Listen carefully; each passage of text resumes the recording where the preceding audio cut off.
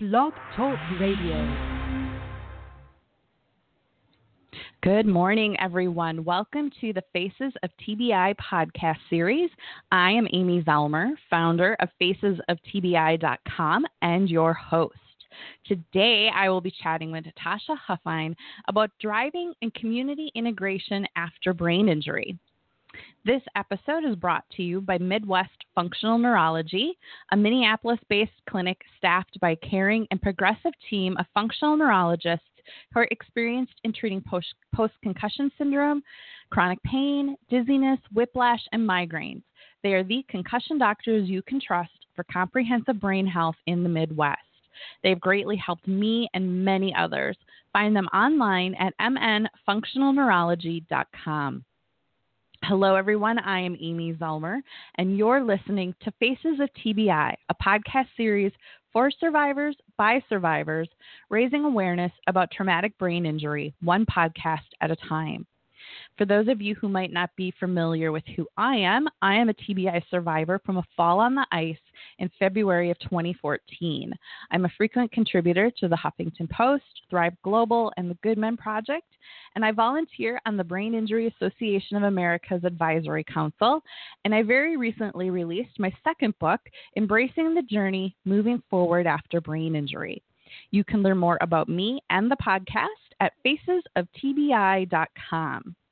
You can also follow me on Twitter and Instagram at Amy Zellmer. Today, my guest is Natasha Huffine, and Natasha is an occupational therapist and certified brain injury specialist with 11 years experience working with people who have sustained traumatic brain injuries while at Origami Brain Injury Rehabilitation Center. At Origami, she specializes in vision therapy, cognitive perceptual motor retraining, and driving rehabilitation.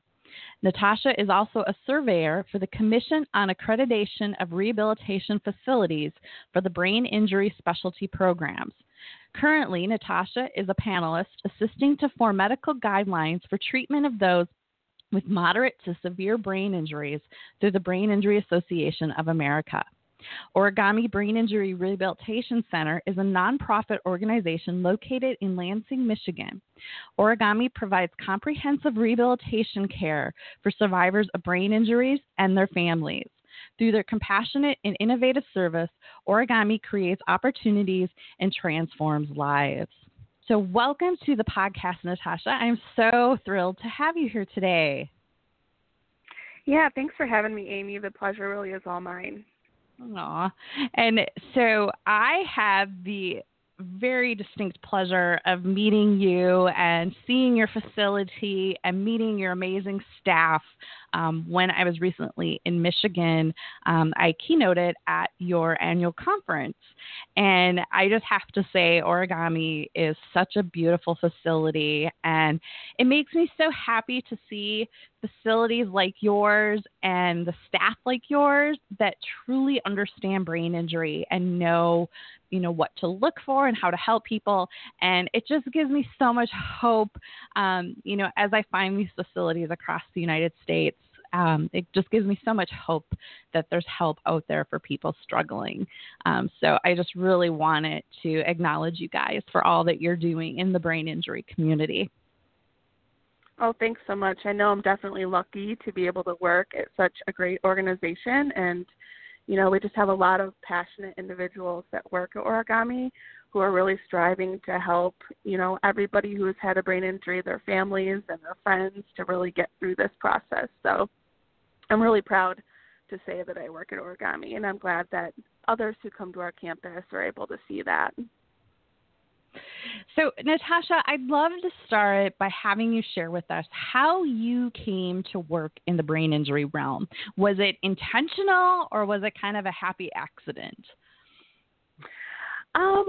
I think that things just sort of fell in my lap. I knew I wanted to be an occupational therapist since I was in middle school, and I learned about that career in a careers class. But once I got to graduate school, the second day of classes, I found out that my stepfather was diagnosed with stage 4 glioblastoma, which is a very aggressive form of brain cancer.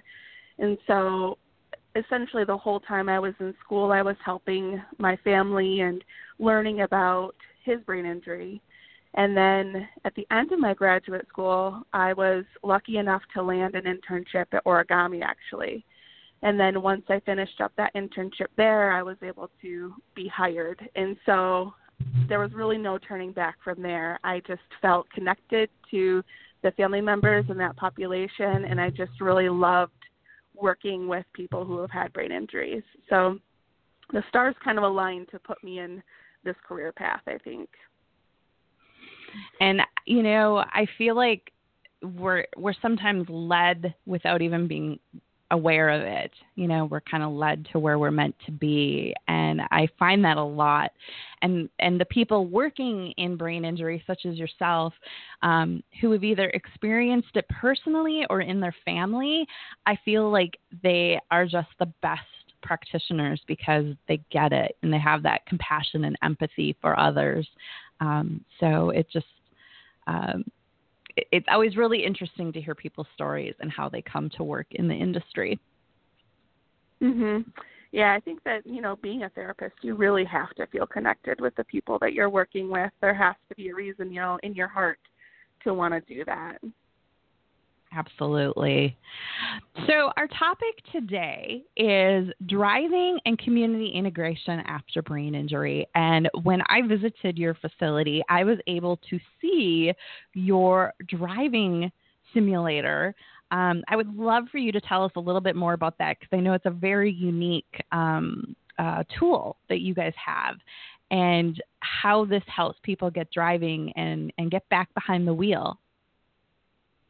Yeah, so we've found for a long time that we've needed to educate the community about driving after brain injury in general. We see a lot of our clients going to their primary care physicians or the ER or even having hospital placements after their head injuries. And it's very notable that people are guided as to, you know, should you be walking by yourself? Should you be cooking by yourself? Should you have supervision when you go home? But a lot of times driving isn't really mentioned, or if it is, the discharge recommendations aren't very clear as to, okay, should I be driving, or if I want to pursue driving after this injury, where do I go? Who do I get help from? And, you know, from there, we really look at evaluation, a holistic, interdisciplinary evaluation of our clients, because there are so many skills that can be impacted by a head injury that could make someone unsafe to drive.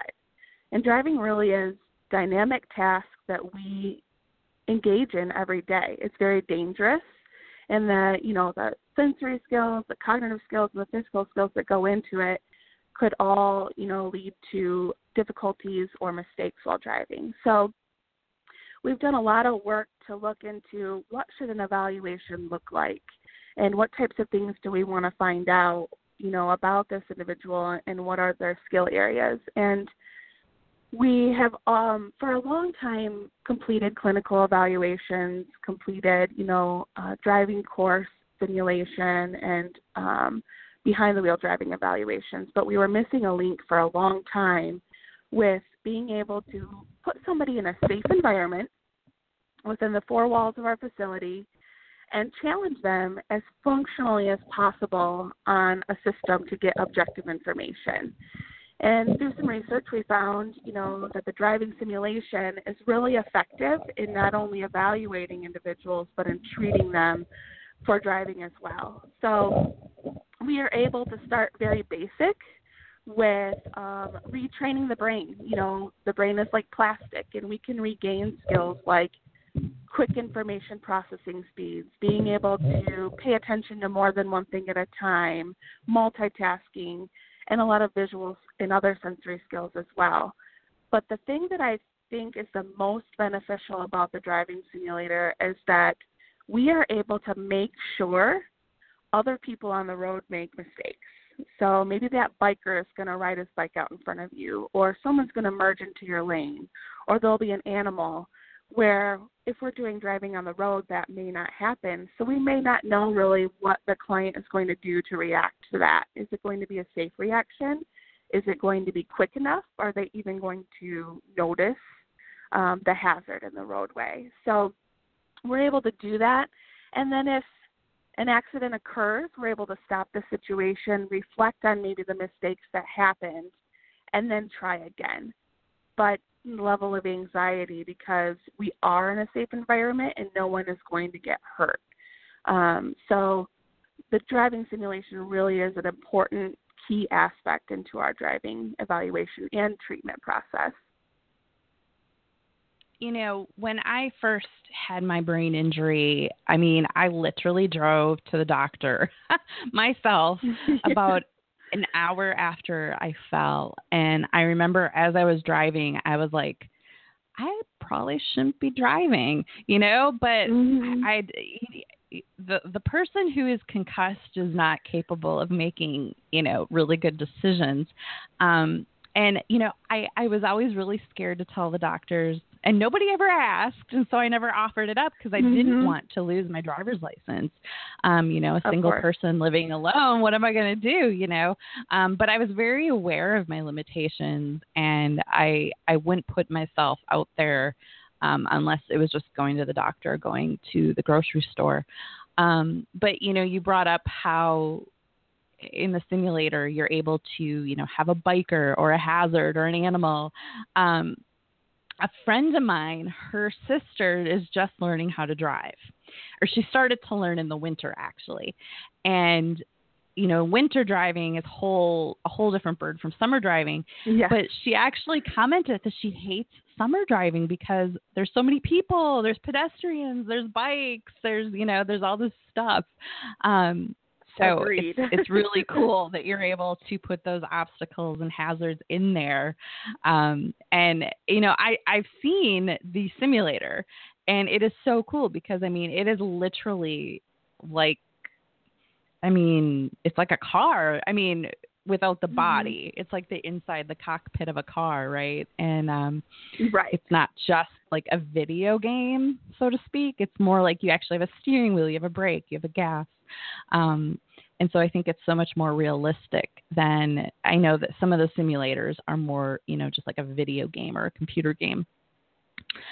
Right. So, yeah. And this one is really set up too, so that you're able to get realistic action, you know, reaction times too. So, you know, we want the gas and brake to be just like a vehicle. This one specifically is set up like a Ford Focus, because there are segments of the simulator where we can see exactly how long it takes you to process if you see a red light when you have your foot on the gas. And so I think that really is an important aspect, not only to get accurate information that's going to translate to the road, but also for the person sitting in the driver's seat to take it seriously. And do you find, so for instance, someone who received their brain injury because of a car accident, do you find that they're a lot more hesitant to get behind the wheel, at least in some cases? Oh, yes. We see a lot of PTSD. We see a lot of anxiety and depression and fear getting back behind the wheel. And another really nice thing with the driving simulator is that we can have a psychologist come in and have a treatment session with occupational therapy while they are on the simulator.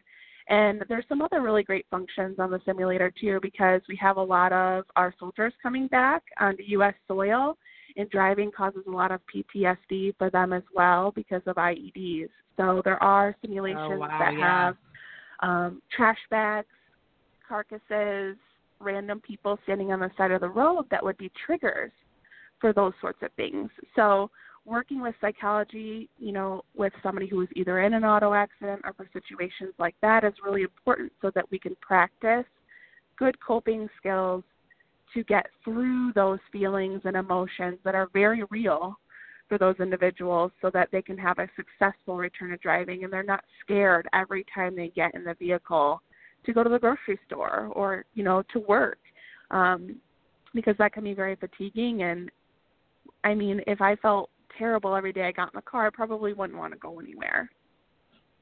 Right.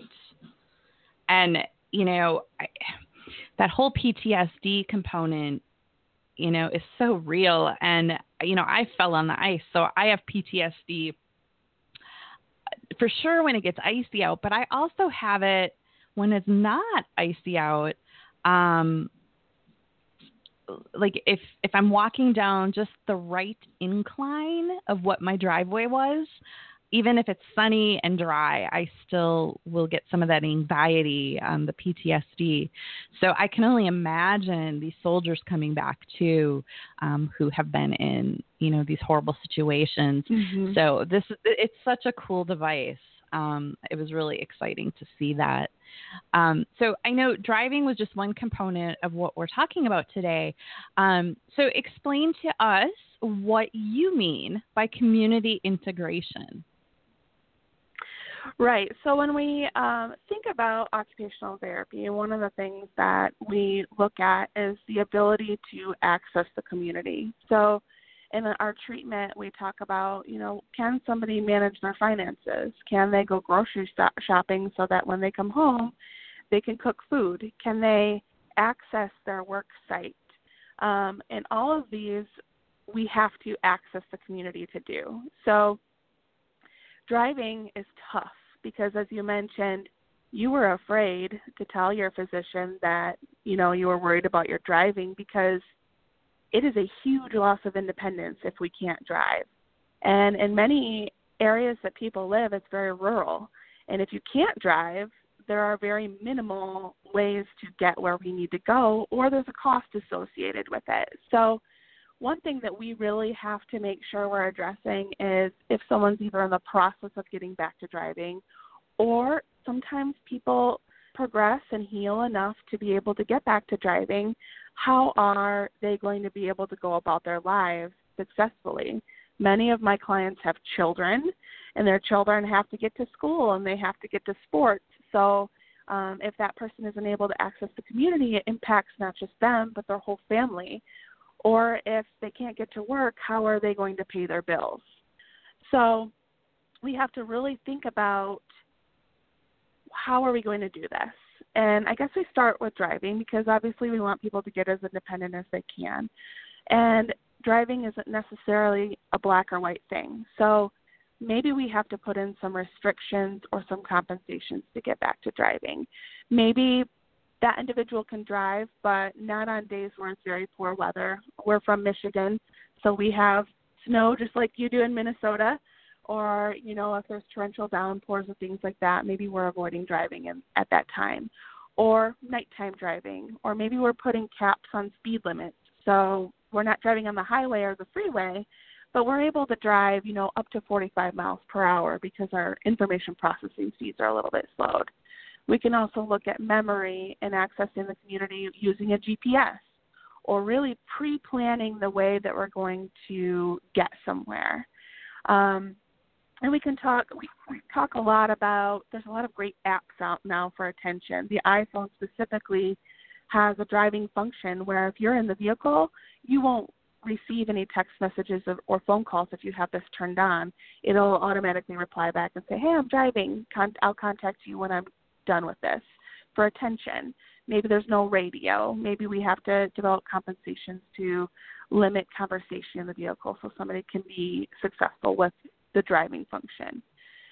But if it gets to a point where we can't do that, we have to look at other forms of community access and transportation. So big cities are a little bit easier because we have more busing systems, maybe the subway. However, those have to be assessed. I mean, I don't live in a big city. I live in a rural area, so if I tried to get on a bus or a subway, I would have a lot of difficulty doing that without a head injury and navigating where my stop is, what time I need to be where. It's a very complex task too. So it's something that should definitely be looked at in therapy, assessed, treated, having strategies to be able to do that successfully. But there are other options now that maybe weren't available 10 years ago, like Uber or Lyft. They do come with a charge, but if we can plan our errands effectively so that maybe we don't have to go out in the vehicle a lot, but we can get a lot of things done at once, then maybe that might be an effective way to access the community. We can also look at many communities have a door-to-door transportation system that's paratransit. It's usually through the Americans with Disabilities Act that comes with a small fee, but a lot of times someone can apply for that sort of service so that they're able to even get to their medical appointments maybe so that they can recover from this injury. So we really have to look at what are the options. And obviously some communities have more than others, but as therapists, physicians, we really need to be cognizant of how much not being able to access the community would impact somebody from a confidence standpoint, from a monetary standpoint, and just being able to live their lives. And when I was there, you also mentioned to me that your staff will help patients schedule their appointments, with their other doctors and whatnot, and help them get that into their calendar. And that is such an important detail. I just wanted to take a moment to talk about that because I hear so many stories of how people simply forget to put it in their calendar and they just completely forget and don't go to their doctor appointment. And then the doctor will drop them as a patient. And it's so unfortunate because, doctors should be a little more compassionate. I get it. People know showing is a problem. But, when the person's dealing with a brain injury and memory problems, it just seems so absurd to punish the patient, for their symptoms. But I think these skills that you're helping the patients with as far as, how to balance your checkbook, how to make a grocery list, there's just so many things that we struggle with after a brain injury. And, I remember just everything was overwhelming and I couldn't remember how to do anything. And I went out to DC a year after my brain injury, and my friend who used to live out there really helped me plot out how to use the metro. And I was still scared to death to get on that metro. Am I going the wrong direction? What happens if I, get off in the wrong spot? What do I do? And, it really was a very humbling lesson in how to ask for help. I definitely had to ask people, is this the right train? Am I going the right direction? It's just those little things you take for granted that just become so difficult. I think you bring up a good point, too. And one thing that we look at a lot is what we would call topographical orientation. So, you were in an unfamiliar city, so you didn't really know direction-wise where you were going. But sometimes people can feel that exact same way within their own community. So a common symptom of a head injury is kind of that loss of knowing where you're at and how to figure out where you're going. And that could be even within a grocery store or the mall, and figuring out how to use your resources. So how do I use a map, especially for our younger population who's used to using GPS systems or their phones to locate places? That's a great strategy. But if you never really learned those skills, like people who maybe are a little bit older and used maps a lot more, it's really difficult to teach those skills again, especially when you have a deficit on top of it. So you can really feel lost in your own town when you have this kind of injury. And, I actually wrote an article on that. I was driving home from Target, the Target that I went to all the time. And all of a sudden I was like, where am I? Did I get on a wrong road? Where am I? And I had to pull over and pull up my GPS, and I was on the right road. It just all of a sudden didn't look familiar. And that would happen to me often in very familiar settings. And it was so frightening. It was actually really scary to have that lack of awareness, even though you're in a familiar place. And it's really hard to explain to someone, someone who hasn't experienced it. It's really, really hard to put that into words. Yeah, and we talk about that too. What you just said is exactly what we make sure people understand. You know, if you lose your attention or you have a high level of neurofatigue, those could impact your ability to recognize familiar places. And so we talk about what would you do in that situation, because we don't want you to keep driving and get more lost or to try to pull out your phone while you're driving. So we talk about find a parking lot where you can pull over, call somebody if you need to call somebody and, you know, talk it out, or use your GPS. But even sometimes that technology, following the prompts, sequencing through the phone, or even being able to listen to the GPS while you're driving is impacted by that head injury as well. And in those situations, we might have individuals who have more impairments only drive to familiar places. And hopefully, you know, they can rehearse where they're going to go beforehand and know if there's going to be construction or things like that. Really have that pre-planning, which is very important, so that hopefully that type of situation wouldn't happen. Or we would say, hey, you know, when you get tired, it seems like you get a little bit more confused or more forgetful. So don't get into the car unless you know you're well rested. And then if you're going grocery shopping and you know that's going to make you tired, take a rest in your car before you drive again to kind of help prevent something like that from happening. I have become an expert at taking a cat nap in my car. Yes. Especially with all the traveling I do, you know, like I have no shame in getting off at a rest stop and taking a nap. Yep, that's a perfect strategy for being able to give you the independence that you need and let you, you know, take these long road trips. It's the little things that really add up to help you be successful. Absolutely. So, Natasha, we're getting close to the end of our time, and I just want to make sure that we covered all the areas you wanted to make sure we covered. Is there anything we did not touch on yet?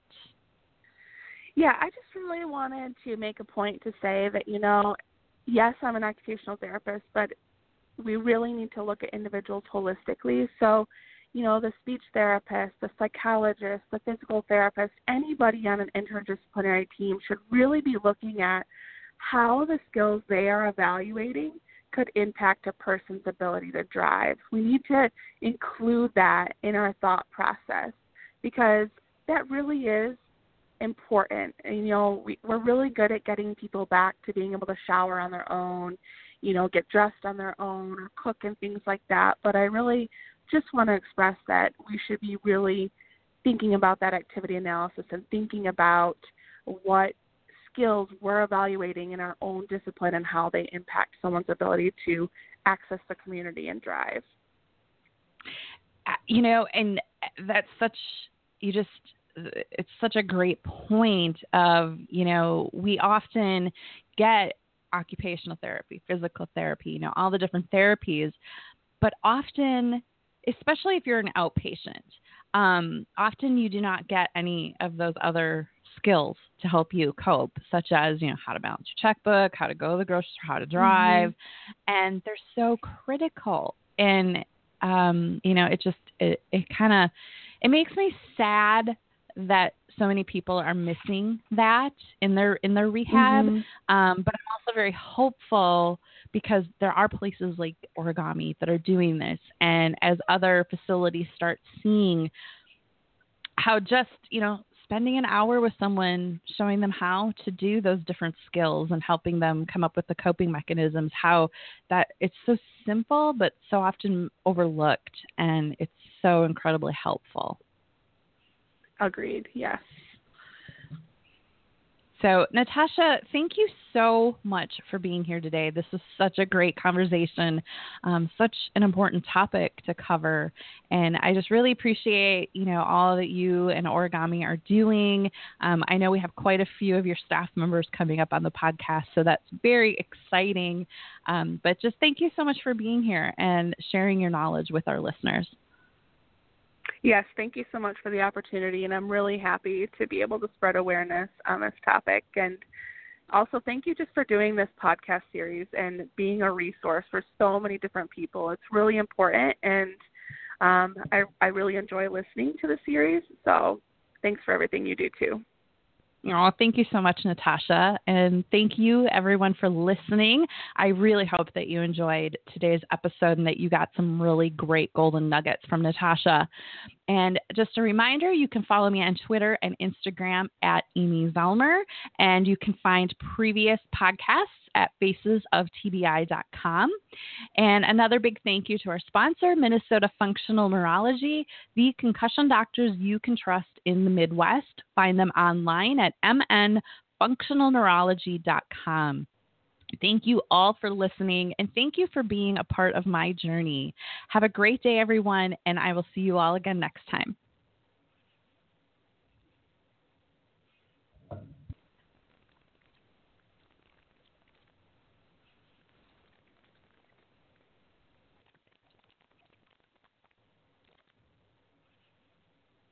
With Lucky Land Slots, you can get lucky just about anywhere. Dearly beloved, we are gathered here today to... Has anyone seen the bride and groom?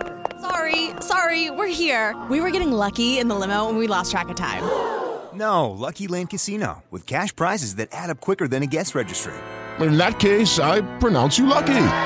Play for free at LuckyLandSlots.com. Daily bonuses are waiting. No purchase necessary. Void where prohibited by law. 18+. Terms and conditions apply. See website for details.